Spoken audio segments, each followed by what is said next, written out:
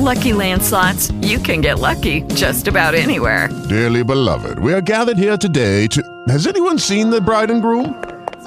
Sorry, we're here. We were getting lucky in the limo and we lost track of time. No, Lucky Land Casino, with cash prizes that add up quicker than a guest registry.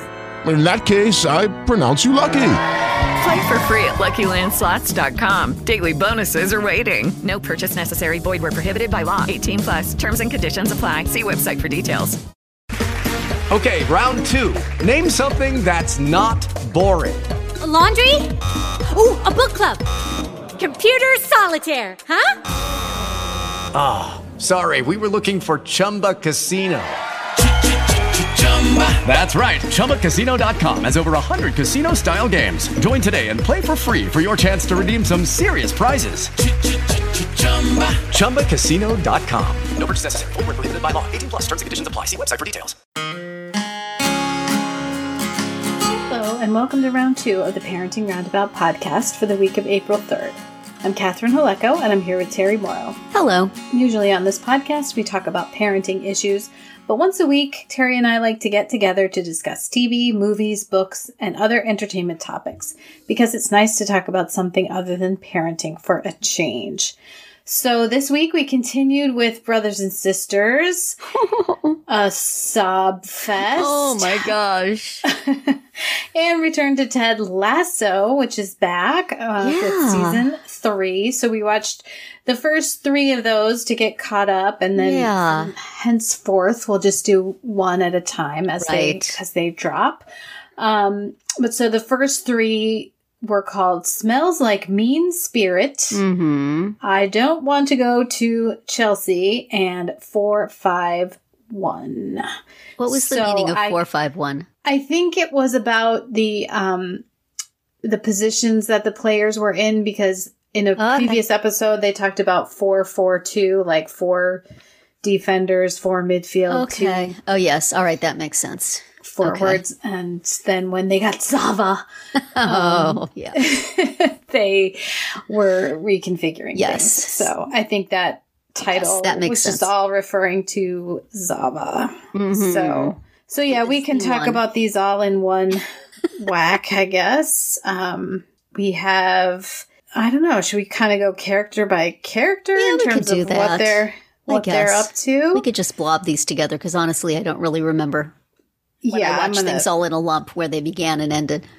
I'm going to struggle to know that too. So who do you want to start with? We could start with Ted. Why not? Okay. The titular character? You know, he seemed to be doing okay. In the first episode, Nate, who we'll get to, was trash-talking him a little bit, and he turned it around with self-deprecating humor and won everybody back to his side. The team was rated very lowly, and Rebecca wanted him to be doing more, but he was just sort of doing his Ted Lasso thing.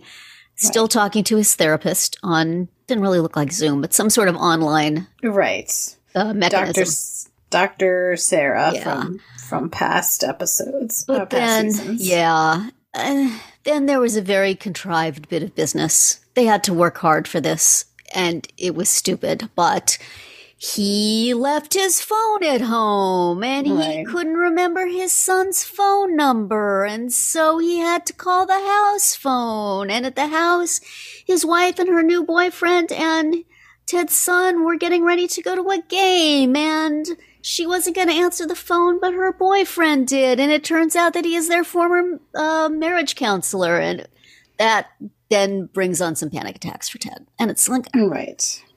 There were so many more easy ways to do that, honestly. Really. Just left his phone at home and so you know, as this is rolling along, that, something bad's going to happen. I thought it was maybe just that he wouldn't be able to get in touch with his son and then he would be distracted by that, but no. Yeah. Were we supposed to recognize that dude? Did we ever see him before? I don't remember in marriage him. Counseling? I don't think so. Yeah, I don't remember. I mean, there's I believe the first episode, the little boy mentions Jake. Oh, he's mommy's friend. Right. So we're already could primed just for. Have gotten away with saying he's a random dude and gotten off the phone very quickly before Ted recognized his voice. Right. he recognized Ted's voice. Yes, of course he did. And he could have just said, just motioned for the ex-wife to take it and not revealed himself to be Dr. Jake. Yeah, so, that's cold. Yeah, do not like, but okay. And there's so much else going on that Ted is mostly just kind of fading into the background. Mm-hmm. But he does, Trent Krim, formerly of The Independent, comes along to with the idea of embedding with the team and writing a book, which everybody else realizes is a terrible idea. But Ted just says, okay, sure.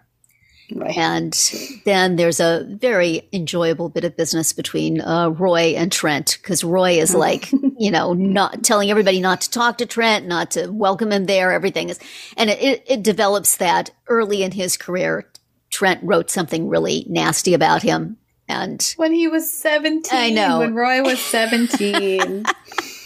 And he still carries this review around with him in his wallet. Relatable content. And, Trent admits that he, too, was young and, trying to make a name for himself by being mean. Right. So, Nate, take a note. And exactly. Yes, that's kind of a theme. Yeah. So, and after that, they're okay. And and then the big development as for the team is that this incredibly good, apparently charismatic, though he seems like such a jerk to me. This just weirdo. Who can make contact foot to ball in any one of 1,000 contortions. Right. I did enjoy the fact that he finally comes to Richmond because Rebecca chews him out at a urinal and shames him. That was shames him for having asparagus-smelling pee, among other things. And points out that, boy, if you want to be a big cheese, you should come to a team that's losing, not a team that's winning. Right. And so he does. And he's like, I think I will. I thought he would just completely disrupt the apple cart of team morale, but everybody but Jamie is into him. And just thrilled to play third, fourth, fifth bananas to his excellence. Right. Every time it looks like they're going to do something, he makes the final push and gets credit for it. So Jamie is like, that should be me doing that. That's when I behaved that way, I got in trouble. I was forced to share with my teammates. And now here's this guy. So, and then there's some, mixing up of characters again as Roy kind of takes Jamie almost under his wing now, which is a nice turn of events from how their relationship has evolved over these three seasons. Did the actor who plays Jamie, has his accent just been coming out more and more, or did he talk like that in the beginning? I think he always did. But did he always? Yes, when he said charming. It smells like poop. Yes. It's charming and I love it. And it's like, has he always? I think it's just getting thicker and thicker as he goes along. Maybe it's getting thicker because people love it. But yes. So endearing. Before I ever watched this, I had read about how hilarious it is when they're in the sewer and he says, it smells like poop. Yes. Anyway, so that's some of it. Let's see. All of our relationships have broken up. Right. Roy and Keeley break up and have to break the news to his niece, who looks older.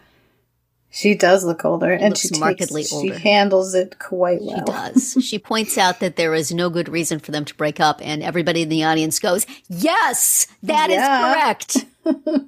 Listen to the child. She knows what she's talking about. She doesn't understand that. We got to keep dramatic tension going somehow. Yes. Oh, I don't know. We'll just break them up. And also apparently Rebecca and her beau. What is his name?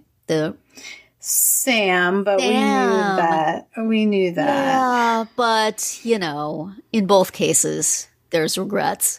And also, Rebecca goes, because her mother forces her to a psychic, says something about a green matchbook. And then they're at Sam's restaurant, and he's handing out matchbooks. And it's green. It's like, who'd have thought that somebody might come across a green matchbook? I mean, all matchbooks are a uniform color and would never vary. So this is a very special, very unusual thing. You can guarantee means the psychic knows things. Something is up. Yeah. Okay. I want them to get back together, so I will allow it. But, this is like, do you know somebody named John? Right. I see a letter S. So Sam remains adorable. And although them getting together seemed unlikely in the first place, right, they're cute together. They are. And Keeley is dealing with her new business where she has a bunch of real cold fish working for her that have been placed there by her investors. And so you can tell that she's actually pretty unhappy with her job because, she started her own company and she's basically She not did able to do it. charm the CFO by admiring her snow globe collection. That's true. Absolutely. And then she brings in her old friend Shandy into the business for a job that doesn't actually exist. And I also can't relatable. tell, is she going to be delightfully disruptive or is she going to be trouble? Seems like she might not be that nice. Right. It's a possibility. But Keeley really needed somebody who was in her corner. That's right. in this workplace. Do we imagine that PR people are generally that dour? No, they're certainly not. I mean, the one is supposed to be the CFO, and so maybe the others have sort of back office type of jobs as well. You know? Yeah, I hope so. So if I got an email from one of those people, it would be very easy to delete it. Right. Something with a little spirit would be harder, though I still would. Yes. Catherine has taught me well. Blame her. Don't. Something from Shandy. Don't indulge the PR people. Never. Do not give them an inch, Terry. It's a risk. All right, who else do you want to talk about? We did talk about Nate at the beginning. He was really only in the first of these 3 episodes. I thought he was going to be sort of a recurring motif, but apparently he's just going to be certain episodes mostly dedicated to him. Right. You know, I guess it was his first day as coach, and he came in his little crappy car, which Rupert immediately had towed because who could possibly be driving that and working for him? Right. And then he gives Nate a nice car at the end. But he is quite mean to his players. He's mean to everyone. He's mean to everybody. He's just a very angry person. He's a very hurt people. Yes, this is evil Nate scenario. Yeah, so he's doesn't seem like the kind of guy your team would rally around and win for. But I guess maybe they're used to nasty coaches, and that's why Ted was such a turnaround. But you did see him have sort of a little moment where he had to psych himself up when he was talking to the press. He had to go under the table and spit. Because that was his thing, right? He's spitting in the mirror. In the mirror. Yeah. Mm-hmm. So if he needs to do that, he's not completely over at the dark side, but he's just one toe still sticking out. And he gets a text from his mother that shows his dad still doesn't respect him, and so. Right. But Rupert is, evil. So watch yourself there, man. We would like to think that eventually you will come over to the light. Yeah. And did he just dye his hair silver? Why does he look like that, Catherine? Yeah. I don't understand. Is this what happens when you sign a contract with the evil one? Your hair turns white? This did happen at the end of, at some point in last season, but yeah, it's definitely like a transformation. Yes. He's a very different person than he once was. The curdling of his good nature is coming out through his roots. Yep. But it's a little, I don't know. It's weird. And it calls attention to itself in a way that maybe is not good. Right. He could have just changed his wardrobe, would have been sufficient. You know, you do not need to do. I mean, if he had dyed his hair red or yellow or something, but it looks like he's just gone gray overnight. Yeah. And he's not that old. I mean, although my mom went gray in her 30s, so he could be that. Yeah. It's just weird to me. A weird, unsettling thing. Right. Just like Coach Beard's romance with Jane. What the F? Yes, that just, continues on. It's just there every now and then to be bizarre. Yes. It has no particular point. Just, right. Have we shown how screwed up his romance is? Let's just throw in a scene or two. Right. Whatever, you guys. So you remember. Whatever. Although the second episode, which was the one where they were working on getting Zava, just Coach Beard had like a series of little shrieks that happened periodically throughout the episode that were quite amusing. Like in relation to Zava, then also like when he found out that Roy and Keeley broke up. I did laugh a lot. Yes. And honestly, if they're not going to bring Roy and Keeley back together, where is that school teacher? I want him to date that school teacher. Oh, yeah. She was good. She was very good. And she had a similar vocabulary when she wasn't teaching children. So, right. And then we had like from amongst the players whose names we don't really remember, they're just part of the troupe.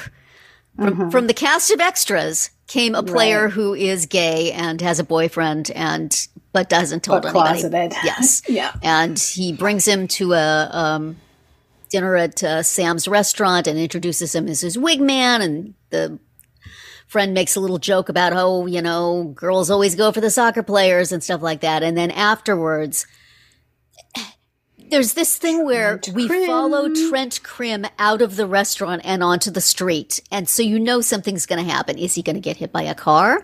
Is a limo with Rupert in it going to come up and say, and it's going to turn out that he's doing this at Rupert's behest? Or is Rupert going to try to buy him off? What's going to happen? And then it turns out that he just sees the two men kissing. And Trent doesn't look like the kind of dude offhand who would want to make hay out of that. Right. He doesn't, which is why it's very annoying that they made a point of him. It is. Seeing it. And sort of having an expression that was difficult to read. Right. Like, oh ho, this can be a whole chapter. But... Please don't do that. And it's also like, we've seen this dude in the background for 2 seasons now, and now we care about him. Right. Okay. Are all the other random dudes going to have storylines too? I enjoyed this. And also, it's the Greek chorus in the background without any significant others or recognizable qualities. Right. Yeah, like when they had the Christmas episode and they all showed up at Leslie's house. I have watched that video on YouTube quite a few times. That's so charming. Yes. But okay. We'll see where this goes. I believe his name is Colin. Yes. I require it to go someplace that will not outrage me.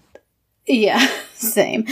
But that also made me think of, there's a scene where you see Dr. Sharon getting in bed with a hot young guy. And are we supposed to recognize that guy? I don't know, but I did not. Okay. You know how they have subtitles so we can understand what all the British accents are saying? They need to have a little prompt. Pop-up You've video. seen this guy before, remember? He was here. This is this was Ted's marriage counselor. Right. This was it's confusing. It like the whisper voice that used to be on the People's Court. Right. As soon as little Henry mentions Jake, then you get the voice. Yes. Jake was the name of the Lasso's marriage counselor. Yes. It's like how Amazon Prime has the little, you can like hit a button and all the names of the actors come up, which is wonderful. It's awesome. We need something like that. And how many episodes this individual has been on. Right. So we know. Go Are we to dealing IMDb with and look up this episode. Yeah. Are we dealing with a guest star? Are we dealing with a series regular? Yeah. Yes. So what else? The bar and its residents continue its patrons to be adorable. Yes. And I noticed that at one point they used the line, "Everything is going your way." And yes, you stole that from yourselves. That's from Shrinking, you guys. They just were writing the scripts at the same time and they forgot which show that belonged in. Right. I miss Shrinking, by the way, all but the last 30 seconds. Yep. That was good. But all right, well. Lasso was diverting. And, yes. I don't think Rupert is out of the Zava business and will find some way to mess that up, but. Correct. Like to see Nate try his tough love coaching on that dude. Yeah. Out on his butt in a minute. Not going to get him anywhere. He is not going to stand behind the dum-dum line. I can tell you that for sure. He will just not even, he'll just like float somewhere else. Well, he's like twice the height of Nate, so he might not even see him. This is true. What an odd looking dude. Shall we, brothers, shall we move on? Oh, so sad. Yes. So this was episode 22 of season 1, which, by the way, is the penultimate. Oh, of the so season. next week is Matriarchy to bookend the season, which started with Patriarchy. But for this one, it's called Favorite Son, and it is, of course, at the end of the previous episode, Julia had gone into labor, and, Army medic Justin was trying to deal with that. Well, apparently he does deliver the babies. They mentioned that he delivered the babies, so. Right. Because Kevin was making a joke that, since both of the kids could be either of theirs, that Justin's moving ahead in the favorite uncle sweepstakes. Right. But as it turns out, sad things happen. Yeah. So, they were quite early, and the little boy has some severe complications. And little William. It's been a bad year for Williams. Yes. That might not have been the best name to give him. Oh, and also, there's a whole thing throughout the whole episode that, the little girl doesn't have a name. Yeah. And, of course, by the end of it, she gets a name. But when Julia's, having a breakdown, which, by the way, she did an amazing job of performing those. She's like, she doesn't even have a name, the baby girl. I'm like, guys, this is something you could fix right now, super easily. Yes. You don't have to let this be what's freaking you out right now. This is one problem you can actually solve. Let's do it. Tommy just sort of preemptively does it later, and that's fine. It was off her list, so I guess it's fine. Yeah. But yes. Yeah, so they have the little William has a problem with his kidneys, and one possible treatment they're saying is to get his sister, his twin, to donate a kidney, which must be the size of a pencil eraser or something. I mean, it has to be because they're tiny. Where did they get those little, those animatronic things they had as those little teeny tiny babies? Yeah, they were. Because they looked upsettingly realistic and vulnerable and tiny. Right. Boy, brothers and sisters, they keep hammering home this theme. Brothers and sisters. Will the sister donate to her brother? These little tiny things who have been alive for no time at all. Will they put the sister little girl at risk? Save the brother? Painful. It was so much fun when they were throwing cakes around. Yes. In the end, they don't have to make that decision because the little boy doesn't make it. Yeah. So, man. Sad. Just heart-wrenching. But yes, Sarah Jane Morris, as she said in previous episodes, she has had little to do. In this one, she is extremely convincing as someone who has been crying for 3 days. Yes. Without stopping. Yes. So I guess kudos to the makeup people too, because she really did. She looked the part and she acted, and it was just excellent and heartbreaking. And, kudos to Balthazar Zaghetti too for just, stoicism in the face of terribleness. And you can tell that he's trying extremely hard not to freak out, and he's just kind of stunned and overwhelmed and doesn't know what to do. I think he conveyed that well. Yeah. You know, for somebody who has always been relatively understated on the show. But, man, that's rough. Yeah. That was sad, even knowing where it was going. Right. And, and the scene where Saul calls Kitty, and Kitty is all, I just got engaged. And you know that he's calling with the news that William died. Right. Oh, man. I mean, and Saul is like bringing the paternal advice. Yeah. And I'm like, as far as we know, he doesn't have any children. He's just a good uncle, I guess. He's just been observing. Yes. Yeah. And also, to just bring a lighthearted and happy note to an otherwise somber episode, Joe and Sarah split up and told the kids, and Cooper was like, cool, we can go do things on the weekends, Dad, yeah. And Paige is like, we can go to Disneyland. I know what this is about, and I'm going to make it very difficult for you. Also, she invoked the name of... Yes. Gabe. Plateless Gabe. Gave her the scoop. Yep. If Dad ever says he's just going to go live someplace else for a little while, let me tell you, little girl, what's going to happen. Here's what that means. This is Gabe's revenge. Paige is not buying it. Finally, she says, I'm going to go to my room. And then Cooper says, I'm also going to Paige's room. Right. I'm sure Paige was very thrilled for that. That is not what she wanted. Nope. Cooper was so easy, man. If it was just him, they'd have been scot-free. He's promised Disneyland, and he's yours. That's all it takes. But going out for meals. Yep. Very nice. An apartment. How cool. Yes.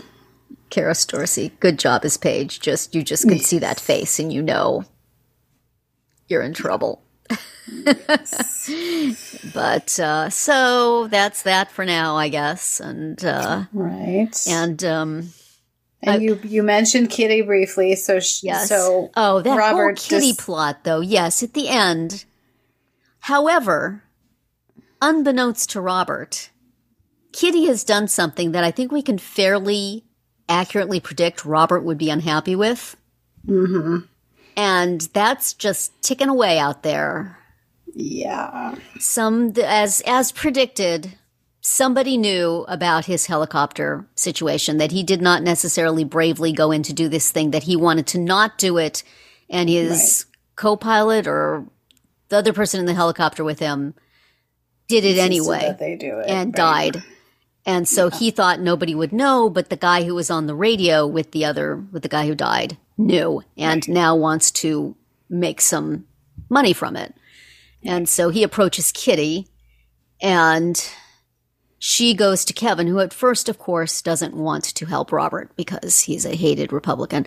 But Robert does something very nice for Justin, takes him to a VA hospital that he goes to periodically, and kind of got Justin back on, being okay about going back to the war. So Kevin does this thing where he finds out every scrap of trouble this dude has ever gotten into. And there's like a cart full of it. So there's a lot of it. Yeah. You didn't have to look too hard. No. And basically blackmailed him back that if anybody so much as hints of any scandal about the helicopter thing, that this guy is going to go to jail and, have a very unhappy life from that moment. Mm-hmm. So that seems to take care of it. But Kitty wasn't running to Robert and saying, hey, you know what? This guy was going to blackmail you, but I took care of it. Don't worry about it, sweetheart. Yeah. You told your brother and you involved him in this and you did this without, it's not going to be good. Yeah. So, because he's decided now he's going to be more forthright about it. So maybe he's going to tell anyway. Mm-hmm. And I don't know. His own terms. I would have enjoyed that scene at the end with Robert and Kitty very much more if I hadn't known that she had done this stupid thing. Mm-hmm. Come on. Right. But what he does is basically propose to her because she had proposed to him and then kind of got a little bit weirded out by what she had done. So then he decides to take matters into his own hands, which sounds about right. Yes. And proposes to her. So. Yes. And isn't that nice? Did he have a ring? He had a ring, right? Yes, he gave her a ring. And then she got the phone call. Yeah. So. And Rebecca and Nora have tea. Right. Rebecca is going to leave when she knows there's all this problem with the babies and stuff. And I guess we take that genuinely, even though Holly has said she's a snake. Right. And then Nora says, and she apparently didn't leave, or she still feels she didn't involved. Yeah, Nora told her she could stay. But then at the end, she's there when they're all standing outside the window looking in at the baby.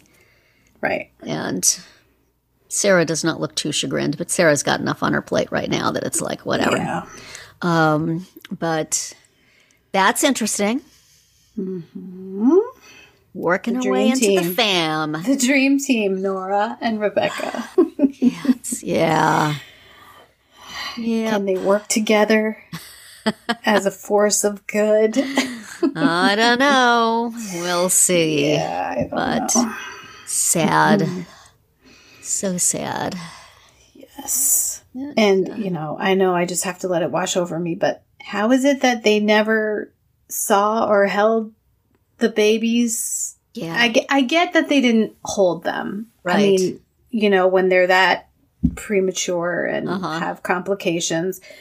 But then, when the baby was dying, you could hold him. But then the little girl, like, she's still super tiny and premature, and she's just like there with nothing, no oxygen, anything.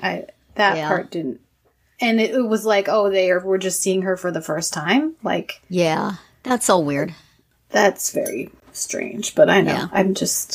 I know the rule. Just let it wash over you. Yeah. So sad. Yes. But. So. That's where we leave them. That's where we leave them and one more episode, as you said, it's called Matriarchy. Finally, this season will be this over. Season comes to an end. We'll have to decide if we want to sign up for more of this, or if you want me to just give you a quick recap of the remaining part of the series. 5 years. I know you're a completist, but these walkers are a lot. They are a lot. Anyway, we'll discuss that next week.